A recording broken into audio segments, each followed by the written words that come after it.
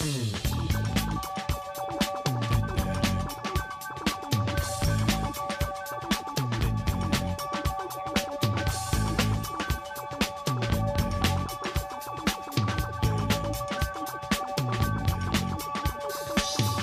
may find yourself living in a shotgun shack, and you may find yourself in another part of the world, and you may find yourself behind the wheel of a large automobile, and you may find yourself in a beautiful house with a beautiful wife, and you may ask yourself, well, how did I get here? Letting the days go by, let the water hold me down. Letting the days go by, water flowing underground into the blue.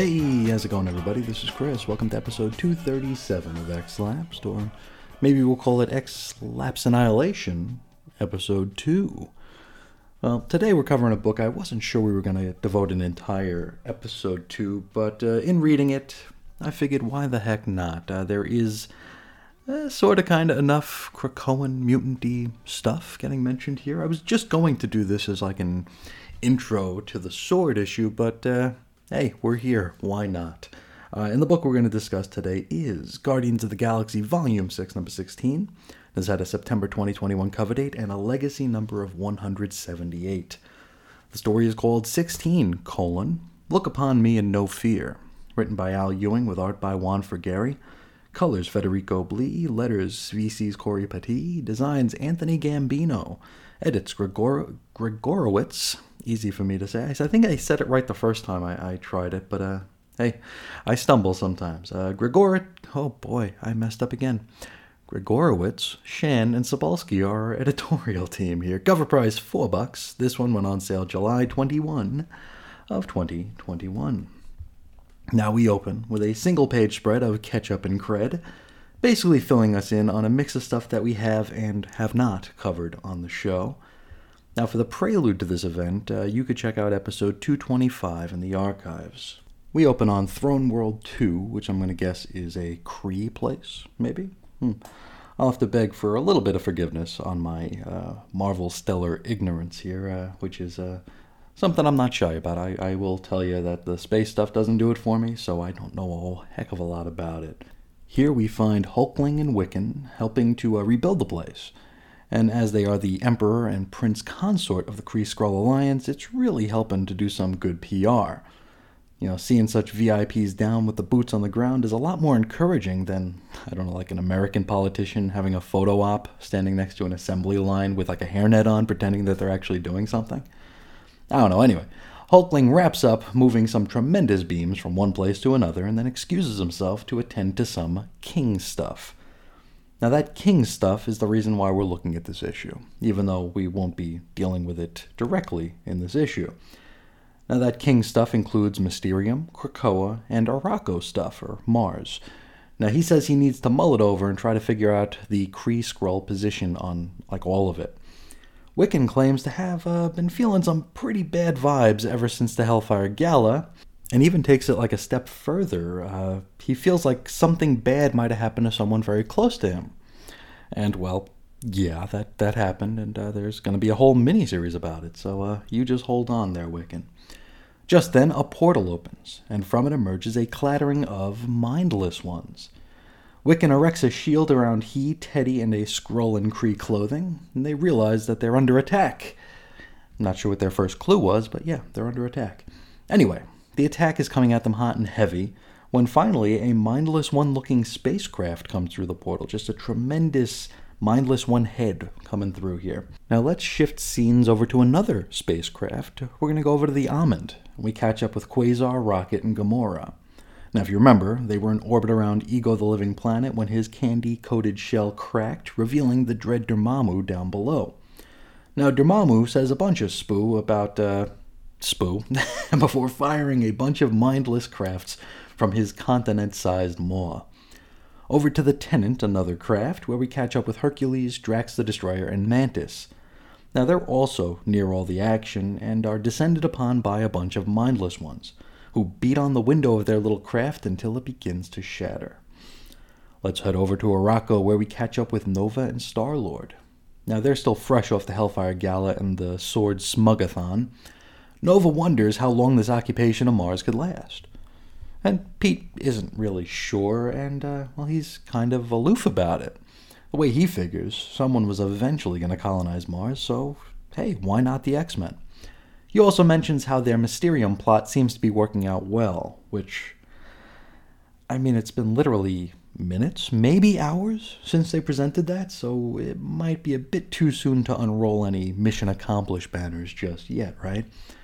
But he understands Rich fearing that there's another shoe bound to drop, and hey, it's been a while since I've said that. That used to be a chestnut on the show. I gotta bring that back eventually. Rich asks Pete if he managed to hook up with Call Me Kate during the gala, and, they were supposed to, but she bailed on him. Probably because of the big murder mystery, and maybe because the Marauder done got stolen and blowed up, but Pete don't know that yet. Now, this chat is interrupted by a psychic call from Moondragon. Now, she fills in the fellas on all the mindless hoo-ha, and so Nova is going to head into action right away. Now, I'm guessing from what we're hearing here that he's either got the hot pants for or is in a relationship with Gamora. So again, pardon my ignorance on most things Marvel stellar. Let's get back into the fray. Herc, Drax, and Mantis are wearing those Star-Lord masks, probably so they can breathe in outer space. The Tenant craft is ultimately destroyed. Luckily, Quasar is nearby and able to catch his pals in a bubble. Now, they get a call from Gamma and Rocket, who have just been blown from the Almond via some portal trickery from a mindless craft, which doesn't seem quite so mindless. Pretty much the opposite, in fact. So, Anyway, Rocket and Gamora float in space, figuring they're about to bite the big one when Nova arrives to save them. Elsewhere, we see Moondragon meditating. I'm guessing that we're at some sort of Guardians hub point here. Phyla-Vell, the Super Skrull, and I Am Groot are also here, and yes, of course, he says I Am Groot again. And again, I must ask, is this funny? Or was it ever? I don't know. Anyway, Super Skrull is able to deduce that the Mindless Ones are heading to Skrullos, his home planet, place of his birth, yada yada yada. And so he calls this in to Emperor Hulkling, demanding that he go there immediately to stop this. Now, Wiccan ain't too keen on this idea and suggests that they send the Knights of the Infinite instead. I don't know who or what those are. Hulkling, ever the diplomat, declines Wiccan's advice and says that he must go to Skrullos, or one of them must go to Skrullos, in order to continue with this Kree-Skrull unification project. Now, if they stay on a Kree planet and something bad happens to the Skrull planet, well, that sends a message that they consider the Skrulls to be lesser than, which is a great point. Now, Wiccan agrees, and he heads off to fetch the Knights of the Infinite and head to Skrullos himself, where he'll eventually be joined by his Emperor husband. Now, we wrap up with Hulkling having the revelation that, if they want to be successful, they're going to have to release Captain Glory from Intergalactic Prison. I'm not sure who that is, but okie dokie. That's where we leave it, though, and next episode will be some more Lapsed Annihilation with Sword. And hey, maybe Old Man Cable will show up. Stranger things have happened, huh? But for now, let's talk a little bit about this issue of Guardians, and, maybe this one didn't need its whole entire episode devoted to itself. I guess you live, you learn. This is going to be pretty short here because this is a part one. This is a part one, so there really isn't a whole heck of a lot to discuss here, especially as it pertains to our, eccentric purview, because our characters haven't even shown up yet. They got a little bit of a mention. We do get some fallout from the Hellfire Gala, which does answer a question that I had but never asked. I didn't know if the Hellfire Gala was something that was going to be mentioned outside of the X-Men books. We're in this weird sort of nebulous state here where the families of books are kind of crossing into each other's paths like they did during like the later 2000s and into the 2010s, where like everything was a crossover all the time. But at the same time, there is that feeling of isolation in every family of books here, where it's kind of a callback to the 90s, where everything had its own little editorial, grouping, where, you really didn't venture outside of your family of titles. So it's interesting to see something of like a middle ground here, and I kind of like that. I think it's not overbearing, but it's nice to see that what we're reading about has wider effects. You know, it makes it feel, I was going to say more global, but in this case more galactic, I suppose. Now, as for the story of this issue, it's Marvel stellar. It's Marvel cosmic. Not my favorite thing. But I gotta say, I was expecting to be far more lost than I actually was here. I figured that I was going to be asking, like, well, who's this one? Well, who's this now? What's this now? When did this happen? The whole time. But no. I mean, I'm not entirely clear who the Knights of the Infinite are, but from the art, I'm able to glean that they look like Skrulls wearing Kree armor. So I'm guessing that there's some sort of a unified front in the Kree-Skrull alliance. I could be completely wrong, but that's what it looks like to me, and that's good enough for me, at least at this point. I don't know who General Glory is, so I suppose we'll learn more about him either in the next issue of Guardians or maybe in the next chapter of Sword. Either way, he looks like, well, if the Kree were to have like a Captain America, I think it would be this guy. And maybe that's just me kind of projecting what's-his-face from Justice League International, the fake Captain America that they had. Was that also General Glory? But this is Captain Glory. Maybe there's a relation. Who knows? But getting back to the issue and the chapter here, really not a whole heck of a lot to say just yet. What I can say is that I had a pretty good time reading this, and a pretty good time looking at it too. The art here was very, very nice. It's to the point where I'm almost afraid that Sword showing up might ruin the story, because well, Abigail Brand is pretty painful to read. So hopefully she'll be able to keep her sass under control if and when she shows up in this story. But for now, I'm having a good time with this. If you are just an X-Men reader, this one might be worth your time. It does. If you're a completionist for the X stuff of this era, you're going to need it, because there is a scene that takes place on Mars Arakko, so you might just want that. But as for a story, it's not really confusing, but at the same time, it's not like it's holding your hand and guiding you through it. It respects your ability as a comics enthusiast to be able to keep up, and that's a good thing. But I think that's pretty much all I have to say about this issue until we get into the real meat of the X stuff involved in it. So that's where I'll leave it. And so that'll take us to the mailbag here. Let's start with Damien, who's talking about Excalibur number 21. So we are in the Hellfire Gala. Damien says, I started the Hellfire Gala planning to buy the whole event. It seemed like a fun idea, and I didn't want to miss anything. When I read X-Force, I began to wonder if I should stick with it, but along came Hellions to convince me to get back on board. This issue of Excalibur convinced me I was wrong to try and get the whole crossover, and caused me to return to the status quo of just buying what I always buy and waiting for the rest to go on unlimited. This underlined that the Gala wasn't a crossover as such, as it was just a location where all the books would be themselves. Excalibur has to Excalibur. And yeah, you're totally right. And Excalibur is a particularly odd case whenever it comes to a crossover, because as you said, Excalibur has to Excalibur. They don't care about what's going on in like the main crossover. They don't try to make things work or flow with the other books here. It's like every other book can go screw itself. Excalibur is telling Excalibur's story. And if that doesn't jive with what you're writing, then too damn bad. It's always been the least likely book to play ball with the rest of the crew here. And it's all the worse for it. Damien continues, I did enjoy your rant about the security situation of the UK. We do have a police force, so we aren't reliant on witches, but there have been a number of extreme cuts to policing in recent years.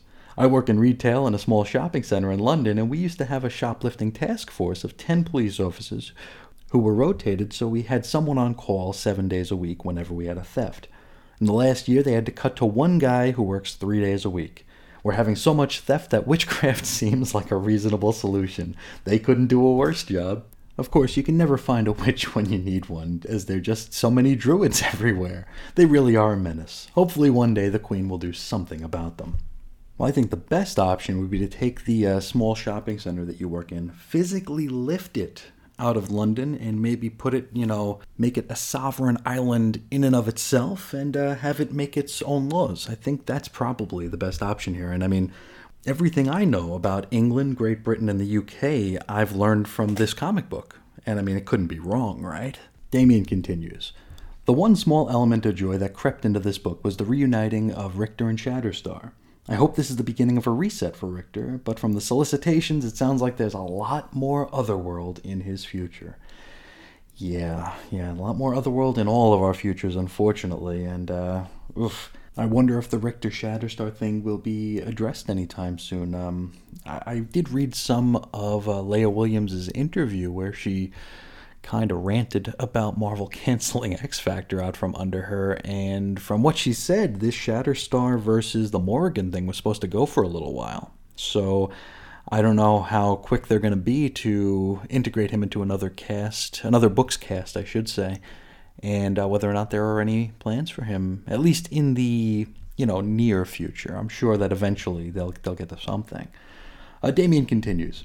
I'm so far behind that I listened to this on the day that the Trial of Magneto #1 was released and read by me, so it was funny to hear you talking about it in your coverage of the previews. It truly was a fantastic read. It reads like issue 11 of X-Factor with some extra guest stars, which is also great. I so hope that this allows X-Factor to be resurrected. I saw a lot of online reaction to it, so hopefully it sold well enough to make them reconsider.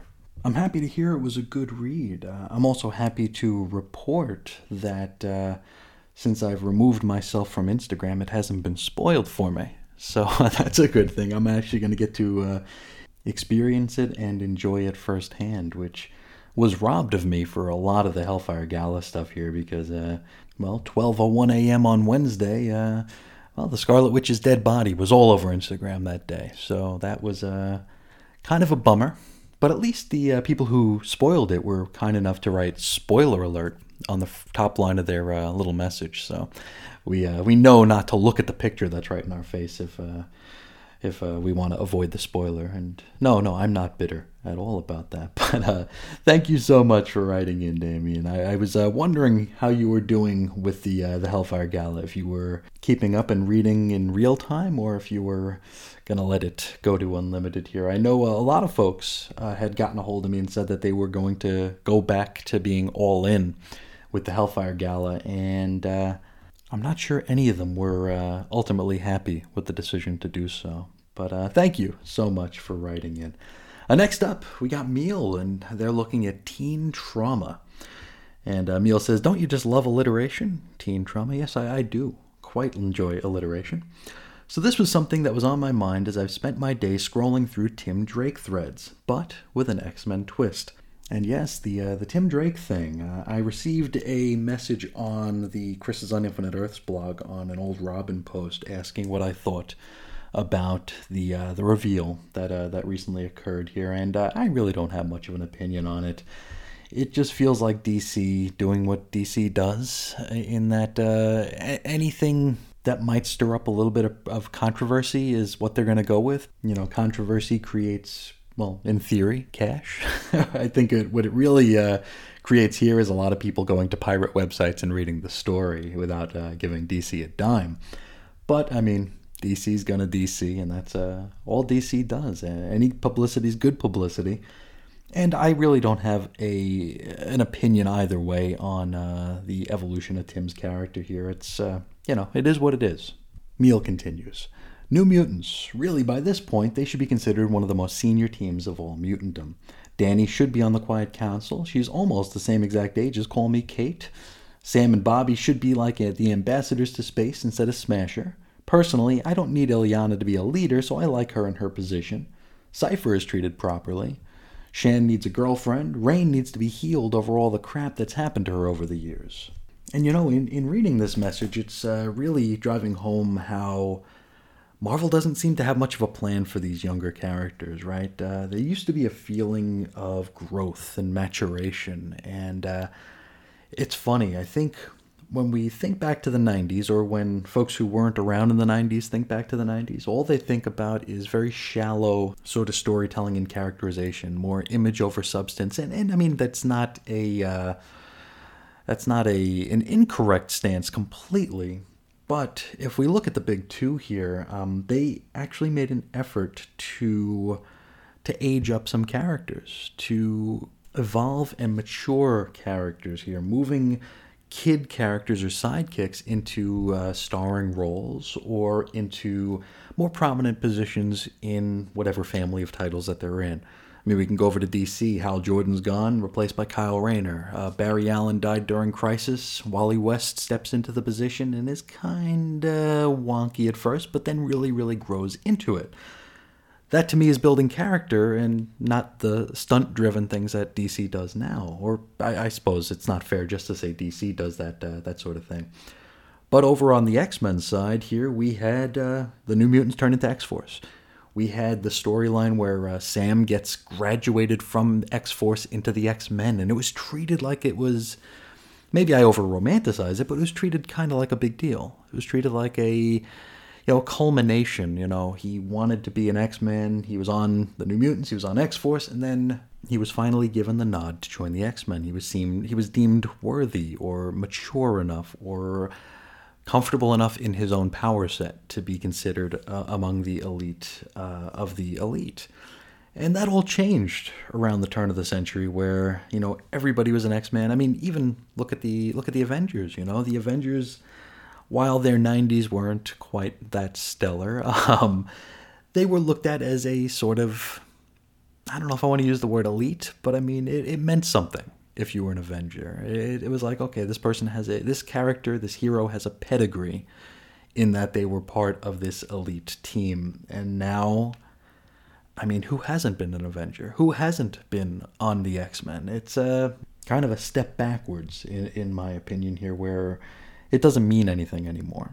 And taking that back to Meal's point here, the New Mutants, I mean, they should be considered like among the senior mutants, right? Some of the most well-trained or longest tenured of the lot here. They should have representation on the council. They really should be doing more than what they're doing. Not that I really have a problem with what they're doing here. They're basically the intermediaries here. They're the liaisons between the adults and the kids here. They're trying to train the kids, make the next generation of New Mutants, while kind of not having any other sort of personality of their own, unfortunately. They're kind of just in this arrested development of sorts where they kind of act like adults, but at the same time they kind of act like kids, and they've got kid problems, but also adult problems. It's tough. It's pretty tough. Meal continues. The Generation X kids. Monet needs to be written by someone who gets her. Yes. Sync is getting written pretty well and is in the mainstream X book. Husk should be getting more screen time as she deals with her family being split in so many different places and also being the eldest sibling left on Earth. Jubilee needs to get a personality outside of Shogo, and she and Jono should get back together. They were cute in the 2017 Gen X. I know literally nothing about Skin, so sorry about that. Skin is interesting in that he had one of the more striking looks of the original Generation X team here. When you look at that cover, when you look at the ash can or the previews that were in the various Marvel House ads and in Wizard back in the day, the characters that stuck out were Skin and Chamber. I mean, Chamber just has a wonderfully striking look to him. The burst of energy out of his maw. He's a really cool looking character, and it's one that really sticks with you. It's hard to create a character that has that much personality without even saying anything. And you looked at this character and you wanted to know more, or at least I did. Skin was similar in that he was so bizarre looking, and he was always in the forefront of the group shots, because I guess he just, he translated well to the foreground, right? He was able to stretch around and just do the thing. And he was definitely a character I was interested in getting to know a little bit better. And it's kind of sad that these days people really don't know much about Skin. In fact, when they killed Skin off, they got his name wrong on his tombstone. That's how little people cared about Skin at the end of his life cycle. I'm not even sure if he's been resurrected. He might have been in the background of a scene somewhere. I really don't know.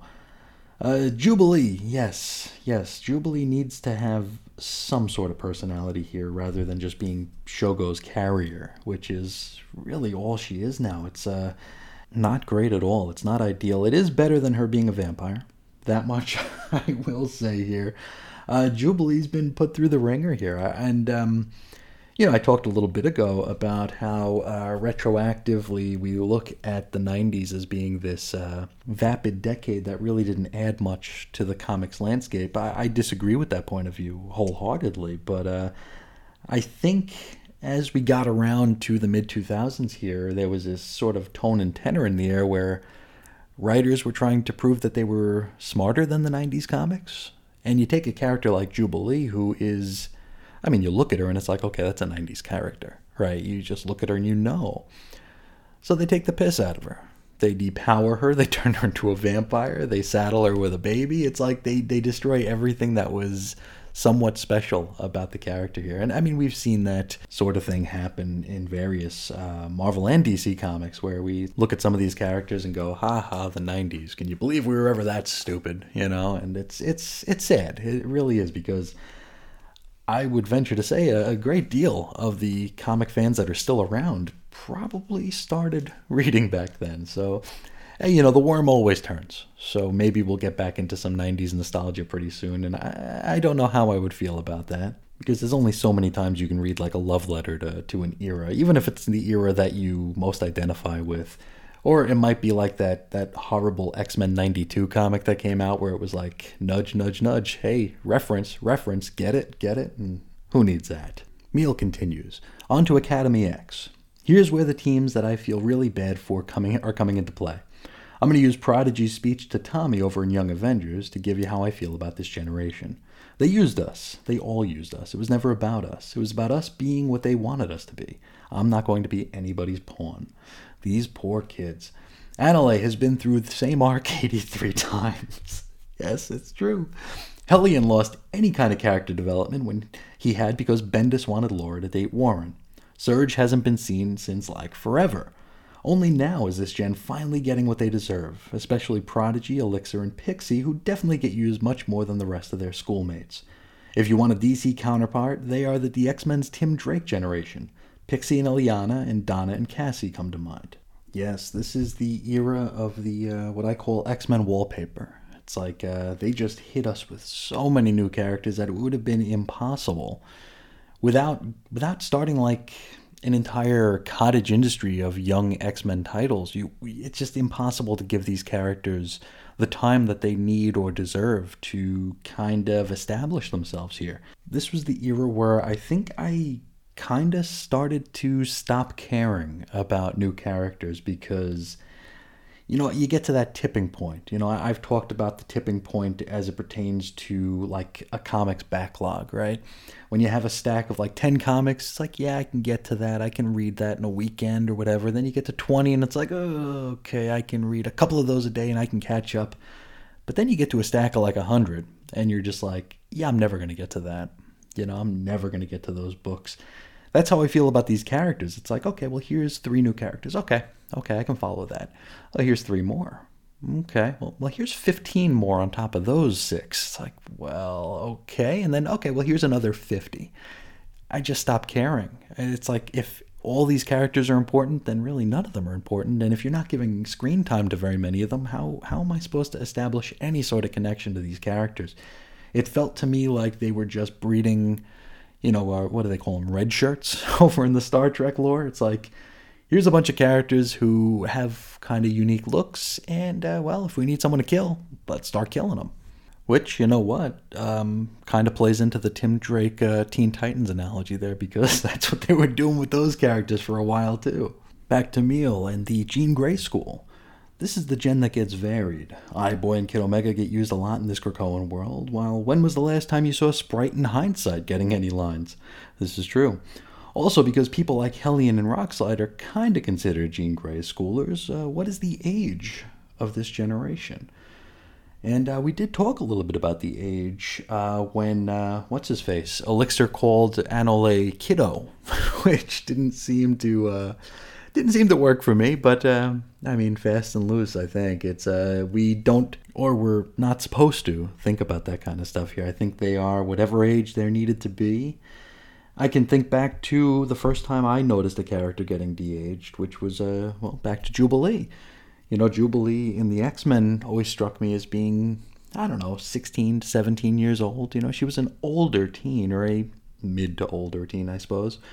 But when she was put in Generation X, it was like, okay, well, she's like 12 or 13 now. Felt like, I don't know, felt a little inorganic, and I wasn't quite sure how I felt about it then. Now, I mean, I'm just a jaded, cynical comic fan who's like, okay, well, that's what they're telling us it is, so that's what it's going to be. So, yeah, I don't know about the ages of these characters. It's very bizarre. And one thing I forgot to mention about the Academy X crew here, you mentioned Laura leaving Hellion to be with Warren here. I feel like when Bendis came on board here, he started passing Laura around like crazy. I mean, she was with Cyclops for a minute to try to play into the weird Cyclops and Wolverine rivalry. And then she was with Warren for the remainder of the time here. It's something I'd forgotten all about. Back to Meal. Overall, who needs an X-Corp and Excalibur when instead you can use these amazing characters that need more love? So until the Super Sons are reunited, be mine, X-Lapsed. And you're right. I mean, there are a lot of pools that we could be dipping into here to explore characters and to build characters and to just revisit some old favorites, or maybe some put a new fresh coat of paint on some characters who may have a little bit of a decade-relevant stigma on them, like a 90s character or a turn-of-the-century character. I guess this is another opportunity for me to push for the return of X-Men Unlimited. I can't believe I'm saying that, but that would be a pretty good spot for it. And it would also be a pretty good spot for some of the books out there that I feel cannot carry their own weight, such as an X-Corp and many times Excalibur. But thank you so much for writing in and sharing your thoughts on the younger heroes of Krakoa and the various iterations of the Xavier and or Jean Grey school, Meal. Next up, Evan. Hey, speaking of X-Corp number 1, he's talking about X-Corp number 1. Evan says, I can understand your frustration with the issue, and I won't fault you for being negative because you recognize it's your opinion and you're not demanding that anyone else think that way. Well, thank you. Like I say, my thoughts represent me, and only me. I was actually asking for anybody who like X-Corp to write in and have that discussion, because we may learn something, We may see something through a different prism and become, I don't know, a little bit more accepting or appreciative of certain little story bits or character traits. Evan continues, I'm going to harp on one solitary aspect of it that may just be me overreacting, but here we are. I can understand the choice of Angel and M, or Penance, or M-Plate, or Monet, or whatever we want to call her, and whoever the writers and editors want to feature. I mean, the most successful mutant business person I can think of is Sunspot, since, as an Avenger, he pulled off a hostile takeover of AIM, kept the Avengers going when the rest of the team fractured in the lead-up to Secret Wars, and kept his own corporate team running afterwards. But maybe they just forgot. I mean, those stories were written by people like Jonathan Hickman and Al Ewing, so okay, I kid. Maybe they just didn't want to tread the same ground. Good thing Berto is off in space and not doing grunt work for Forge and the footage of the ad. Well, still, they're focusing on different characters. It's not like the action in Sunspot's demonstrated area of expertise is happening on familiar turf like his home country. Seriously, they don't need to use Sunspot, but stop tailoring the story to him without at least acknowledging as to why the most obvious guy for the job is not involved. Say something like he's too close to some of those AIM guys, or he keeps taking the gate back to the Shi'ar space to hang out with Deathbird and Mrs. Board meetings. Something along those lines. And you are correct. I would have assumed that this would have been a very Berto-centric book here when it was announced.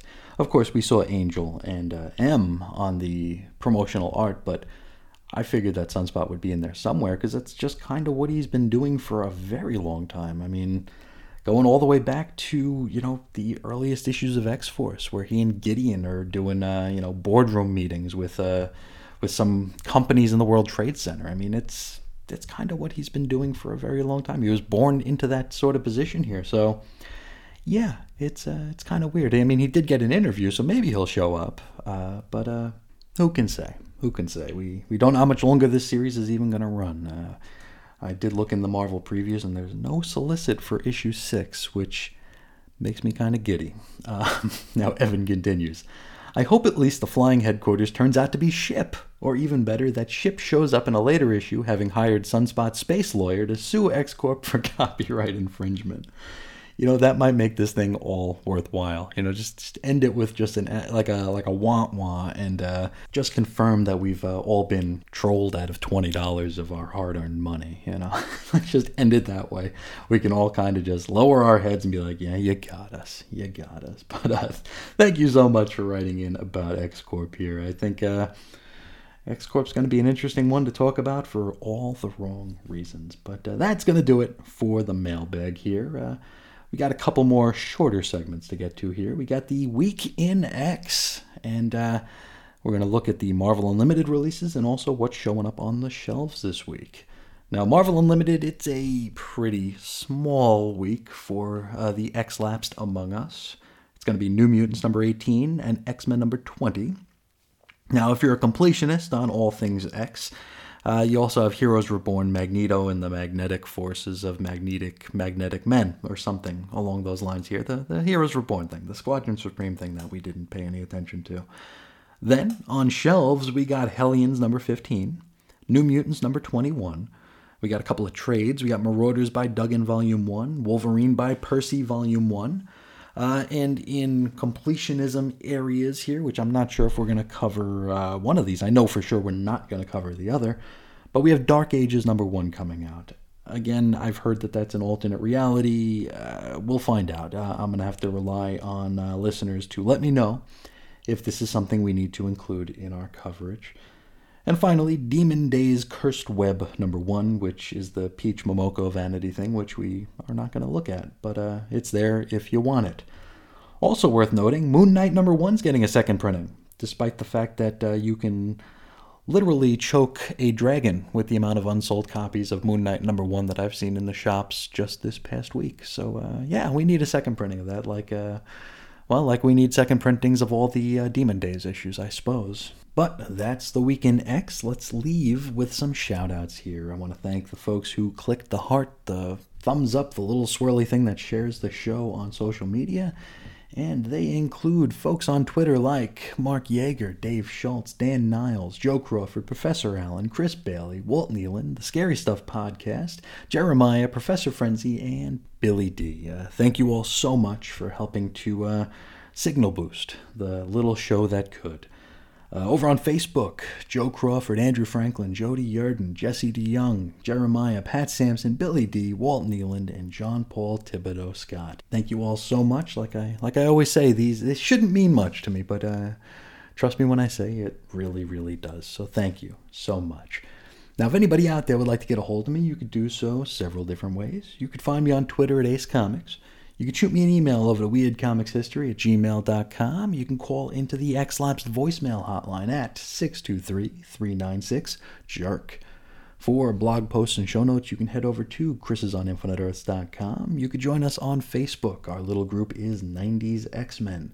Finally, for all your Chris and Reggie listening needs, as well as the entire X-Lapsed radio archives, you can head to chrisandreggie.podbean.com. Available everywhere and anywhere that the internet aggregates noise and or sound. But that's going to do it for today. I'd like to thank you all so much for sharing some time with me. And until next time, as always, I'll talk to you again real soon. See ya.